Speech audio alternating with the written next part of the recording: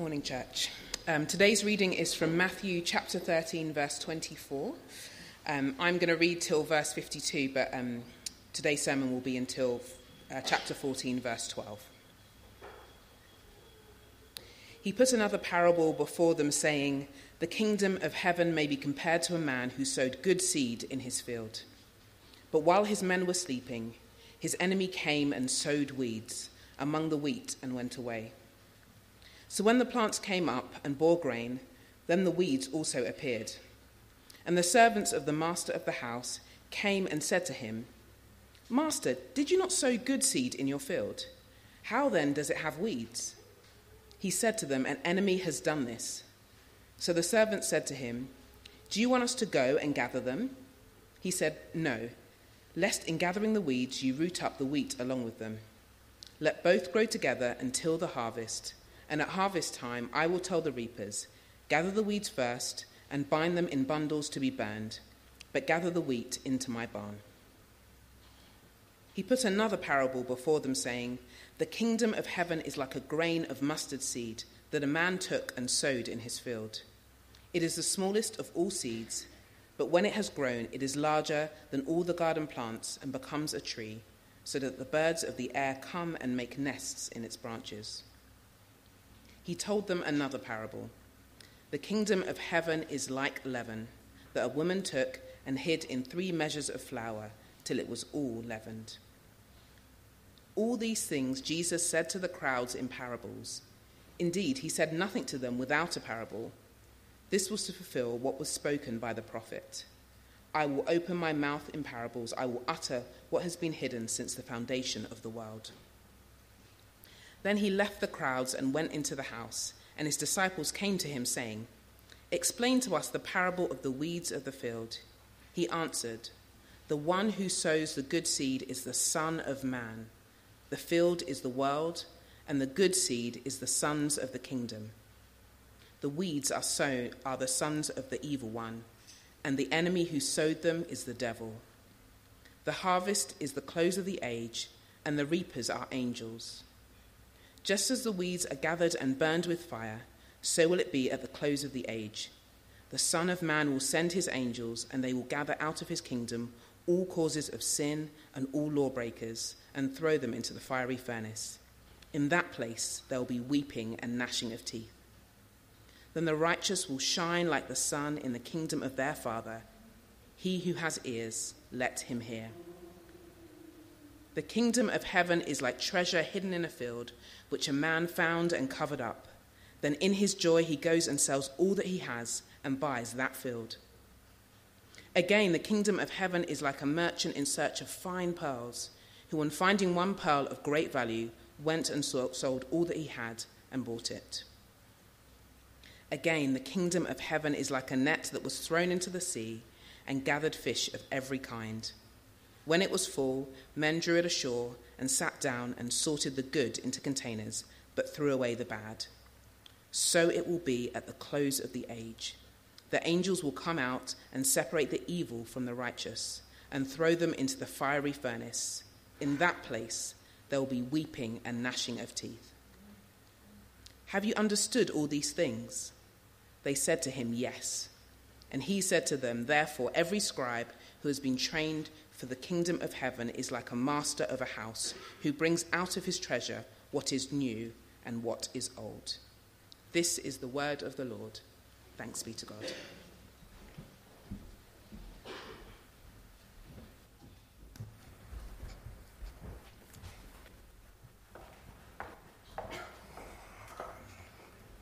Morning again. Thanks, Rachel. As Rachel said, Rachel has done some of the reading. We're going to do some of the reading in a bit, so we have quite a bit of ground to cover. But God has a lot of good things to say to us and needed things to say to us. And so let's come before God. Jesus says, as he says often, let him who has ears, let him hear. We need to be careful how we hear. So let's pray that God will give us the grace to hear his word as he wants us to hear it, that we would obey him. Let's pray. Heavenly Father, dear Lord, we thank you for the gift of your word. And Lord, I pray that you would enable me by the power of your Holy Spirit to simply speak your word, to make it clear, to make it plain. But Lord, you are the one who is sovereign over the human heart. I cannot change anyone, only you can. Lord, I pray you would change us this morning. Lord, do what no mere words can do. Lord, I pray that your word would not go out void. It will not come back void, Lord. It will not come back in vain. But it will accomplish what you send it out for. Oh, Lord, speak to us and give us ears to hear. We ask this in Jesus' name. Amen. Amen. If you've been a Christian for a while, you know that the Christian life is not an easy one. Christian life isn't an easy one. Anyone who tells you that the life of being a Christian is easy is lying to you, right? Following Jesus is no walk in the park.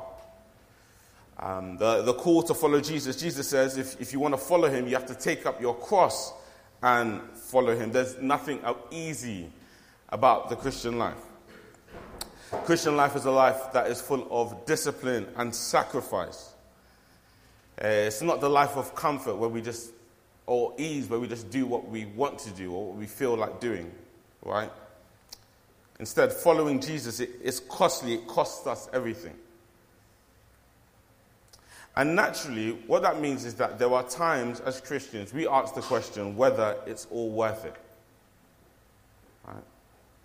Is following Jesus worth it? Is it worth all the sacrifice? Is it worth all the pain? And one of the reasons why we ask that is because we have to sacrifice so much for this kingdom. We're called to sacrifice for this kingdom, but often the kingdom of God doesn't seem very impressive. Its glory, its worth isn't always obvious. Sometimes it looks like there's nothing particularly special or distinct about the Christian life. And yet this passage is written so that we would not lose heart. Because the fact that the glory of God's kingdom is hidden is actually God's design. That's God's design. And even though that glory is hidden now, it's glorious, and that glory will be made publicly manifest in the time to come. And so there's lots of material to cover, lots of things we're going to look through, but we're really looking at under two headings. So firstly, I'm going to spend most of our time, we're going to see how actually the glory of God's kingdom is hidden. Right, so we're going to look through this entire passage and see how the glory of God's kingdom is hidden. And then far more briefly, we are going to see that the glory of God's kingdom will be revealed. And the point of all of that is to help us to see that the sacrifice and the pain is worth it. It's worth living for God's kingdom. So firstly, then, the glory of God's kingdom is hidden. And we see that firstly in the fact that the people of the kingdom don't seem particularly glorious. The people of God's kingdom, they often seem exactly like everyone else. That's what this first parable is about. So look with me again from verse 24. He put another parable before them, saying, "The kingdom of heaven may be compared to a man who sowed good seed in his field. But while his men were sleeping, his enemy came and sowed weeds among the wheat and went away. And so when the plants came up and bore grain, then the weeds appeared also. And the servants of the master came and said to him, 'Master, did you not sow good seed in your field? How then does it have weeds?' He said to them, 'An enemy has done this.' So the servants said to him, 'Then do you want us to go and gather them?' But he said, 'No, lest in gathering the weeds you root up the wheat along with them. Let them both grow together until the harvest.'" So, first thing to say, before we even really get to what this is saying, let me say something about what it's not saying. If you're familiar with this parable, if you've grown up hearing this parable, it's likely you've heard this parable being taught that what Jesus is saying here is that the church is a mixed group. That within the church there are wheat and weeds. There are those who are truly believers and those who are not. And that actually on the final day, God, only on the final day will we know for certain who truly belongs to Jesus and who doesn't. Now, let me say that is true. Matthew teaches us, we're going to see this in the Gospel of Matthew, but that is not what this parable is about. This parable is not talking about how the church is mixed. It's true, that's true, but that's not what this parable is about. Because when Jesus interprets it for us in verse 38, he makes it clear that the field is not the church, the field is the world. Right? This parable is actually about the fact that the people of God's kingdom, Christians, often seem so similar to those who are unbelievers here on this side of eternity. On this side of eternity, the people of God's kingdom, they seem so ordinary. But again, if you want to understand how this parable teaches us that, we need to understand something about this wheat and the weeds.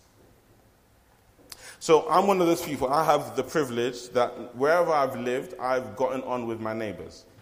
Right, me and my neighbors, we've always gotten on. We've not always been like the best friends, hanging out at each other's houses every day, but we've always been cordial. We've always had a nice relationship.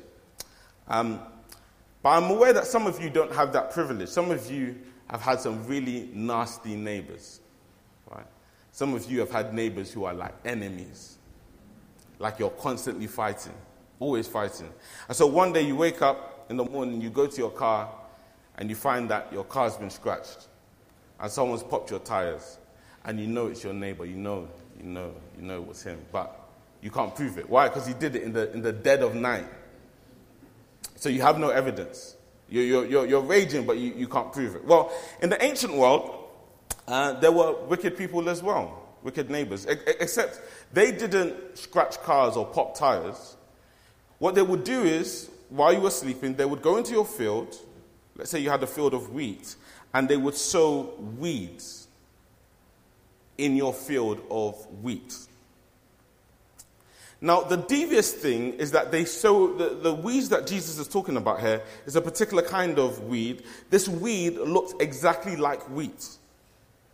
So, when it's growing up, the weeds and the wheat, you won't be able to tell the difference. You won't even know that there are weeds when it's first kind of growing up. Add to that the fact that as these weeds and the wheat are growing up, the thing that happens is their roots get all tied up together. By the way, I didn't know any of this before. I'm no farmer. I don't know anything about this stuff. I had to find that out, right? But the roots of the weeds and the wheat, they begin to intertwine. Eventually, it becomes clear that, there's weeds and there's wheat. You can tell the difference. But by that time, the roots are so intertwined, you can't easily get rid of the weeds. Right? That's why it's wicked. And side note, they've always been wicked people, right? People have been doing this kind of stuff for a long time. Right? And so in this parable, because of the damage that it would cause to try and uproot those weeds are so intertwined, right, with the wheat, because of the damage it would cause, the owner tells the servants, look, just let them both grow together. And so for a while, the weeds and the wheat, they look the same. They're allowed to grow and stay together. And when Jesus interprets the parable, we see the point. Right now, the children of the kingdom do not look all that different from those who are not part of the kingdom. A similar point is made in the last parable, right, from verse 47. There's a dragnet that brings all these different kinds of fish together. And until the dragnet is brought onto shore, and until they're sorted, for a while, all those different kinds of fish, the good fish, the bad fish, they're just all together. And it seems like there's not a big difference between the good fish and the bad fish. They all seem to be the same. In other words, the glory of the people of the kingdom is hidden. It's veiled. They don't seem to be particularly special or unique. They seem to be just like everyone else. And again, if you're a Christian, you get that, right? You get that. Because Christians are part of the greatest royal family that could ever exist. Christians can say that the King of Kings is our Father. We've been adopted into his family. And yet, in reality, it often doesn't seem that way. Right? So you go to work or you go to school and you tell your friends or your colleagues that you are part of this royal family and that your father is the King of Kings. And they might laugh at you. They probably will laugh at you. And the reason they'll do that is because your life doesn't seem much more glorious than their life, right? Your unbelieving friend looks at you and says, look, like you're struggling with the mortgage just like I'm struggling with the mortgage, right? This cost of living that's hitting me, it's hitting you exactly the same way, right? You have good days and bad days just like me, right? You get sick just like me. You have aches and pains just like me. In fact, one day you're going to die just like me. So you say that God is your father. You say you belong to this glorious kingdom, but where is the glory, right? The disciples, they're following Jesus. They've joined this glorious kingdom, but they don't glow as they walk in the street, right? They just look like everyday, average guys. They seem so ordinary because the glory of the people of the kingdom is hidden. And because it's hidden, and because sometimes it doesn't seem like there's a great difference, sometimes we're tempted to ask ourselves, is all the sacrifice worth it? And it isn't just that the glory of the people of the kingdom is hidden, the glory of the kingdom itself is hidden. So look with me, we'll look at a few verses here. Firstly, verse 31. He put another parable before them, saying, the kingdom of heaven is like a grain of mustard seed that a man took and sowed in his field. It is the smallest of all seeds. Verse 33, the kingdom of heaven is like leaven that a woman took and hid in 3 measures of flour. Skip down verse 44. The kingdom of heaven is like treasure hidden in a field, which a man found and covered up. Then in his joy he goes and sells all that he has and buys that field. Again, the kingdom of heaven is like a merchant in search of fine pearls, who on finding one pearl of great value went and sold all that he had and bought it. These parables are all teaching us really one thing. They're teaching us that initially the kingdom doesn't seem that impressive. You see that in the parable of the mustard seed. Jesus says God's kingdom, this kingdom, is actually like this tiny mustard seed that Jesus says is the smallest of all the seeds. Doesn't seem very impressive. Jesus says God's kingdom is like leaven. By the way, leaven is just yeast, right? And you don't need to be an expert baker to know this, right? 1 or 2 episodes of Bake Off will help you with this.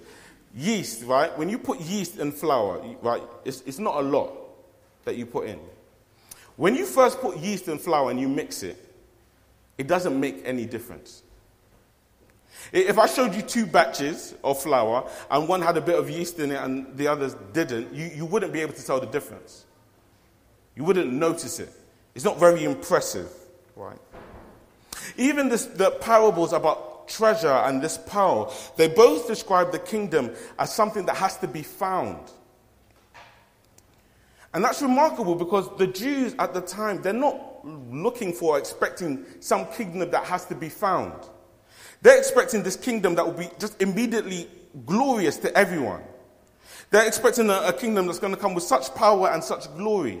They're thinking of texts like Daniel 2, which speak of God's kingdom as a stone that's going to come and smash the world empires. They're thinking God's going to bring in his kingdom with this just public display, and all the world is going to see just how glorious God's reign is. But Jesus speaks of a kingdom that's tiny, like a mustard seed. And it's like a bit of yeast. And it's like something that's hidden in a field. And again, it makes us wonder whether it's worth it. And then linked to this fact, right, linked to the fact that, right, the glory of the people of the kingdom is hidden, and the glory of the kingdom itself is hidden, the glory of the message of the kingdom is also hidden. Verse 34. All these things Jesus said to the crowds in parables. Indeed, he said nothing to them without a parable. This was to fulfill what was spoken by the prophet. I will open my mouth in parables. I will utter what has been hidden since the foundations of the world. We're not going to spend much time on this because we've been saying this last few weeks, particularly last week. The message is hidden. Right? Freddie showed this to us. When Jesus speaks to the crowds, he speaks in parables. They don't get it. The philosophers, the wise people, the really smart people in Jesus' day, they didn't hear Jesus speak and think, oh wow, this is so incredible. This is so wise. Forget everything I'm doing. I need to learn this. No, they thought it was foolish. They didn't understand it. Because the message of the kingdom wasn't glorious to them. It was foolishness to them. Right? It remains the same today, right? We go out, we're going to go out next week, we're going to share the gospel, we're going to evangelize. And so lots of the people we'll speak to, when we tell them that God sent his son to die for sin, and you can come and be part of God's family, it sounds like foolishness. It's not a message that immediately seems so glorious. And in Jesus' day, right, it was intentional, right? He speaks in parables as a judgment for people failing to repent and follow him. And so the glory of the people of the kingdom is hidden. The glory of the kingdom itself is hidden. The glory of the message of the kingdom is hidden. And when you put all those things together, it makes you wonder, like, is all the sacrifice worth it? It doesn't immediately seem like it's worth it. And I think what Matthew does, right, and this is the part we didn't read, but we'll read now. What Matthew does is that he gives us two examples of what this looks like in practice. Initially, this was actually going to be next week's sermon, but the more I read it, the more I thought actually this belongs with this week. He gives us two tiny passages that give us a picture of what it looks like for the glory of the kingdom to be hidden. So look with me firstly at how Jesus is received in his hometown. So from verse 53. And when Jesus had finished these parables, he went away from there. And coming to his hometown, he taught them in their synagogue, so that they were astonished and said, "Where did this man get this wisdom and these mighty works? Is not this the carpenter's son? Is not his mother called Mary? Are not his brothers James and Joseph and Simon and Judas? And are not all his sisters with us? Where then did this man get all these things?" And they took offense at him. But Jesus said to them, "A prophet is not without honor except in his hometown and in his own household." And he did not do many mighty works there because of their unbelief. Right? The old saying is true. Familiarity breeds contempt. These guys, they reject Jesus. And they reject Jesus because Jesus' glory is hidden. Remember, Jesus is coming back home. This is his hometown. This is Nazareth. When Jesus went to other cities, he was an outsider. They didn't know him, right? So he came and he was speaking all these wise things and doing all these miracles. And they were like, who is this? But when Jesus came back to Nazareth, they knew Jesus, right? These guys grew up with Jesus. These guys were in PE class with Jesus at Nazareth Primary, right? They were with him, right? They used to go to his mum's house to do their hair, right? That kind of a thing. His dad used to fix their tables. They've been around him. There was nothing ever anything special about Jesus. So Jesus, you might be some superstar out there, in those cities that don't know you, but we know you, right? We know you. And you know what? That's the crazy thing about the incarnation. That's the crazy thing about what happened when God became a man. That's what Christmas is all about. Is that God becomes a man, and he has to be potty trained, and he throws up on his mother, and he gets cuts and bruises playing football. In other words, one of the things these passages tells us is that everything about Jesus' childhood is seemingly normal. Nothing special about him, right? When Jesus went to school, he walked to school. He didn't fly to school. He walked like everyone else. Some of them maybe were married to some of his sisters. Right? And so again, to those outsiders, maybe Jesus was something special. But to these guys who knew him, they were like, you're just one of us. Right? And Jesus isn't some special name. Jesus is in fact one of the most common names at the time. So to these guys, he's just another guy. And the reason for that is because Jesus' glory is hidden. And so despite the fact they hear him teach and they hear his wisdom and they see him do these wonderful miracles, they are offended by him, the text tells us, and they reject him because the glory of this kingdom is hidden. The next example of this is even more stark, right? Because the next example is seen in the death of John the Baptist. So look with me from verse 1 of chapter 14. At that time, Herod the Tetrarch heard about the fame of Jesus, and he said to his servants, "This is John the Baptist. He's been raised from the dead. That is why these miraculous powers are at work in him." For Herod had seized John and bound him and put him in prison for the sake of Herodias, his brother Philip's wife, because John had been saying to him, "It is not lawful for you to have her." And though he wanted to put him to death, he feared the people because they held him to be a prophet. But when Herod's birthday came, the daughter of Herodias danced before the company and pleased Herod, so that he promised with an oath to give her whatever she might ask. Prompted by her mother, she said, "Give me the head of John the Baptist's hair on a platter." And the king was sorry, but because of his oaths and his guests, he commanded it to be given. He sent and had John beheaded in the prison, and his head was brought on a platter and given to the girl, and she brought it to her mother. And his disciples came and took the body and buried it, and they went and told Jesus. Look, this is a sad tale. Remember, John is the forerunner to Jesus. John is the very first herald of God's kingdom that we meet in Matthew. The first time we hear about God's kingdom is on the lips of John. Right? This great herald of God's kingdom. And yet look how John dies. John dies the most pathetic, shameful death. John doesn't have some heroic death that you see in the films where, you're fighting and you're killing all those people and, somehow you eventually fall down. No, that's not the kind of death he has. No, John's head is cut off. John's head is the prize trophy to some kind of talent show. I've read this story so many times, but again, you can be too familiar with the text. They cut off his head and they put it on a plate. Right? John the Baptist, this great herald of this kingdom, he dies because a girl who's dancing asked for his head. When his disciples, when they go, the text tells us they go and pick up his body. Presumably, they have to pick it up in two parts. There's his body and there's his head. Right? Because his head has been cut off. And as shameful as that death is, right, it's just foreshadowing an even more shameful death, where the supposed king of the kingdom is going to be hung and shamed and suffocate and die on a cross.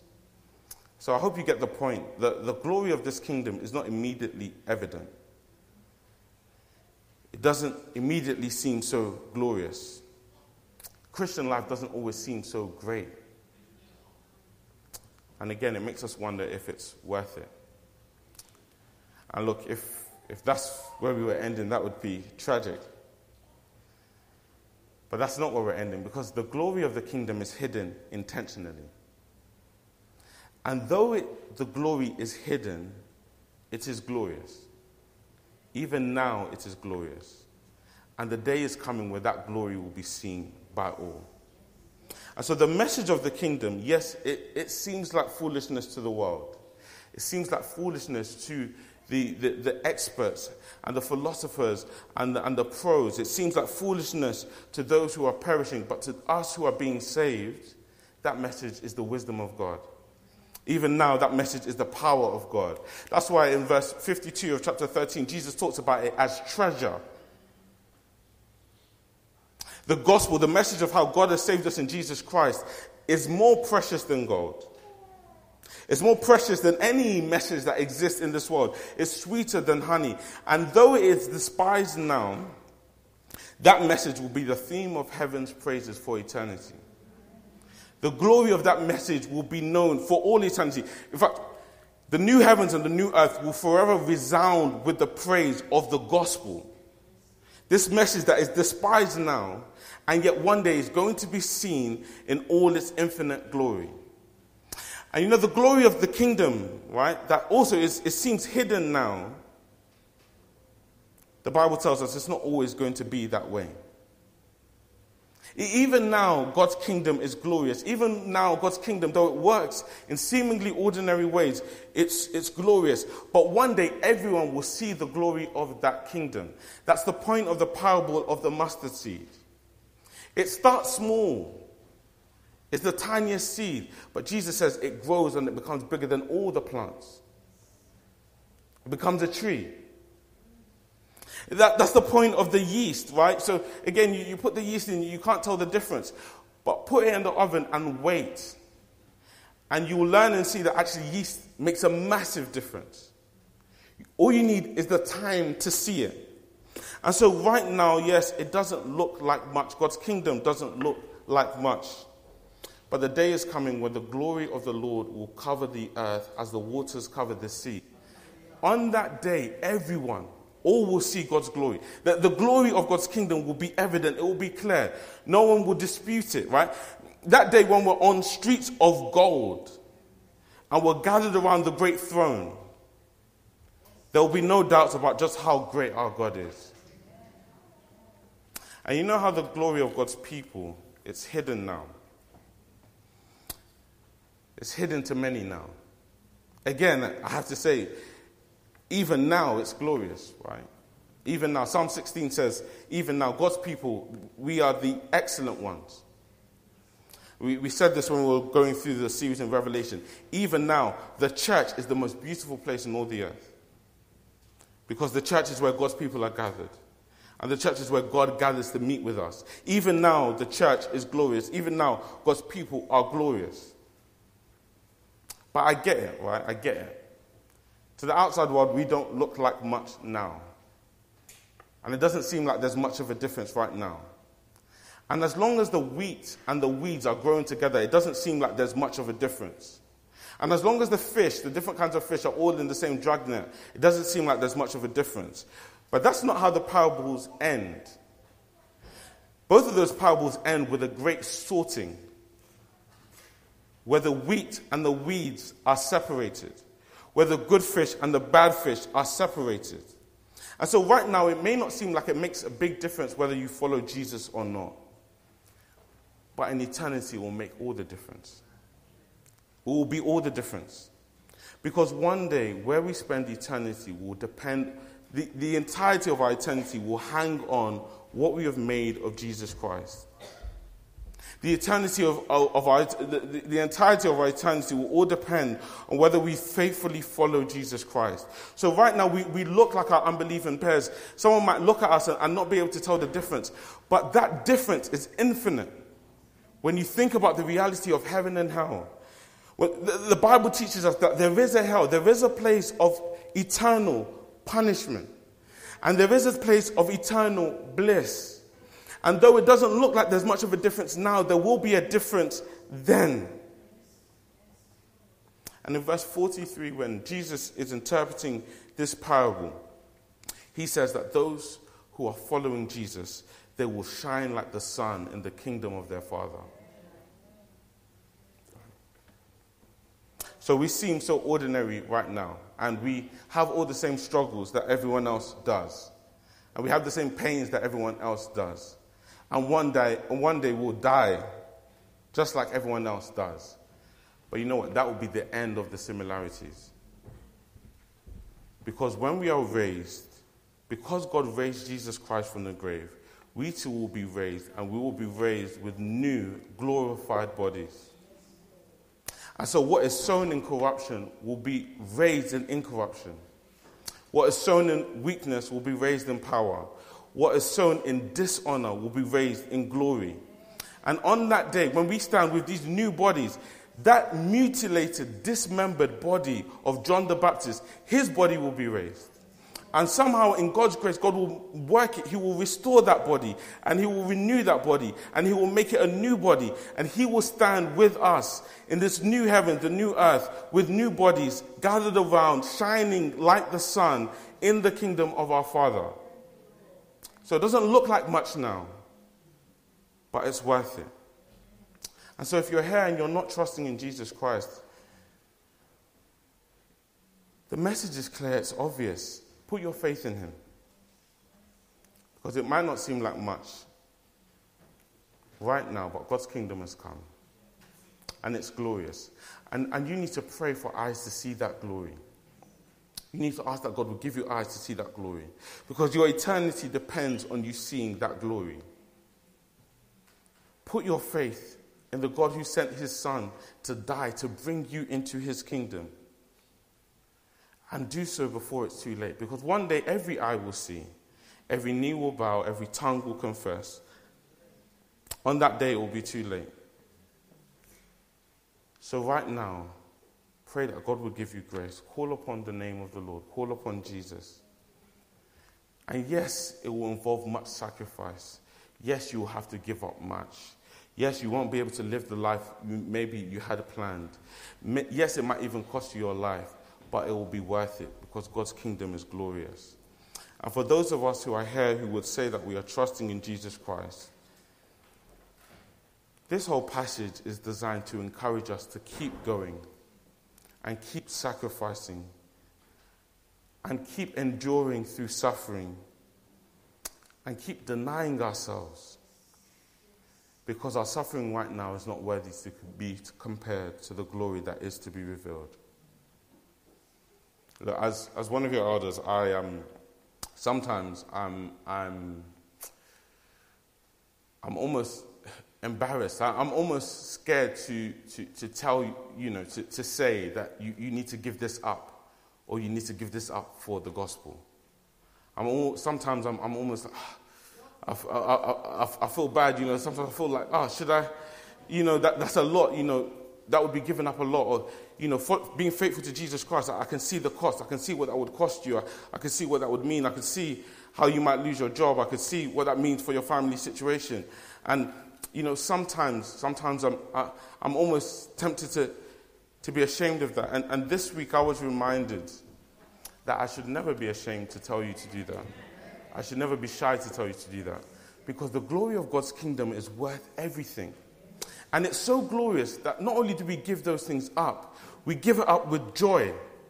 We don't give it up with sorrow. We don't give it up with regret. We don't walk around like, woe is us and what a terrible life we have. No, we sacrifice those things. And they're costly things. But we do it with joy. Because we have found the pearl of great price. That's what this man does. Verse 44. He gives it up. He sells all that he has with joy. Because he recognizes just how valuable the treasure is. And he looks crazy. This man looks crazy when he's selling all his stuff. And no, why are you selling all your stuff? What are you doing?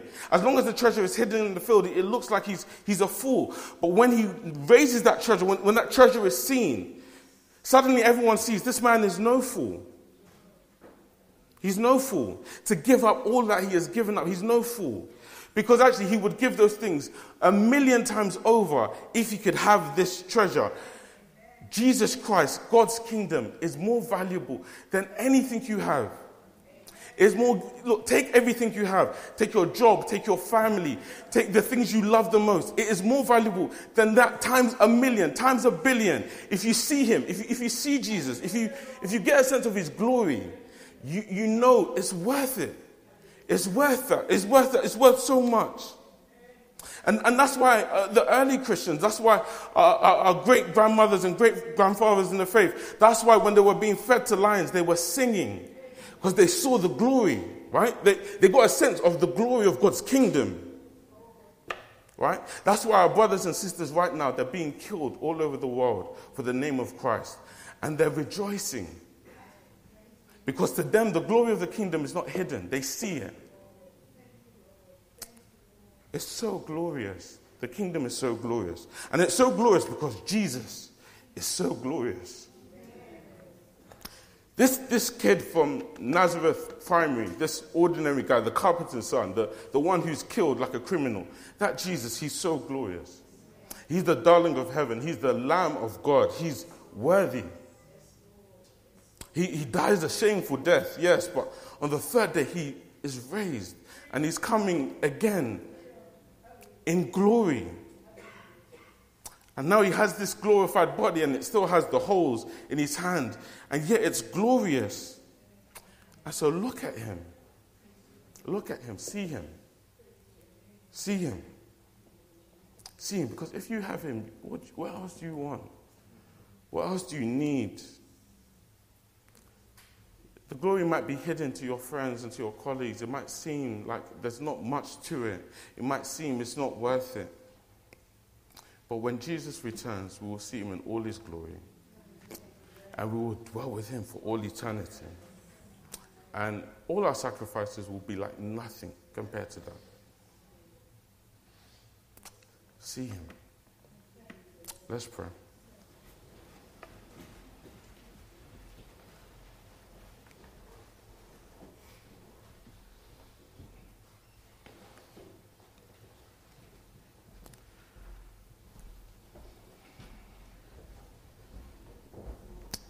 God, our eyes are so dull. They're so blind. We see so much in this world that we think is glorious. We see honor in so many things, and yet we do not see the glory of your kingdom. Lord, I pray you would open our eyes.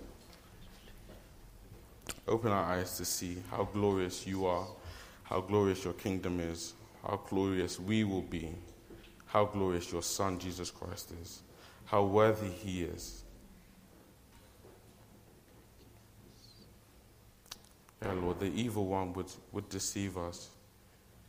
Lord, keep us from the evil one. Help us to rejoice in your glory.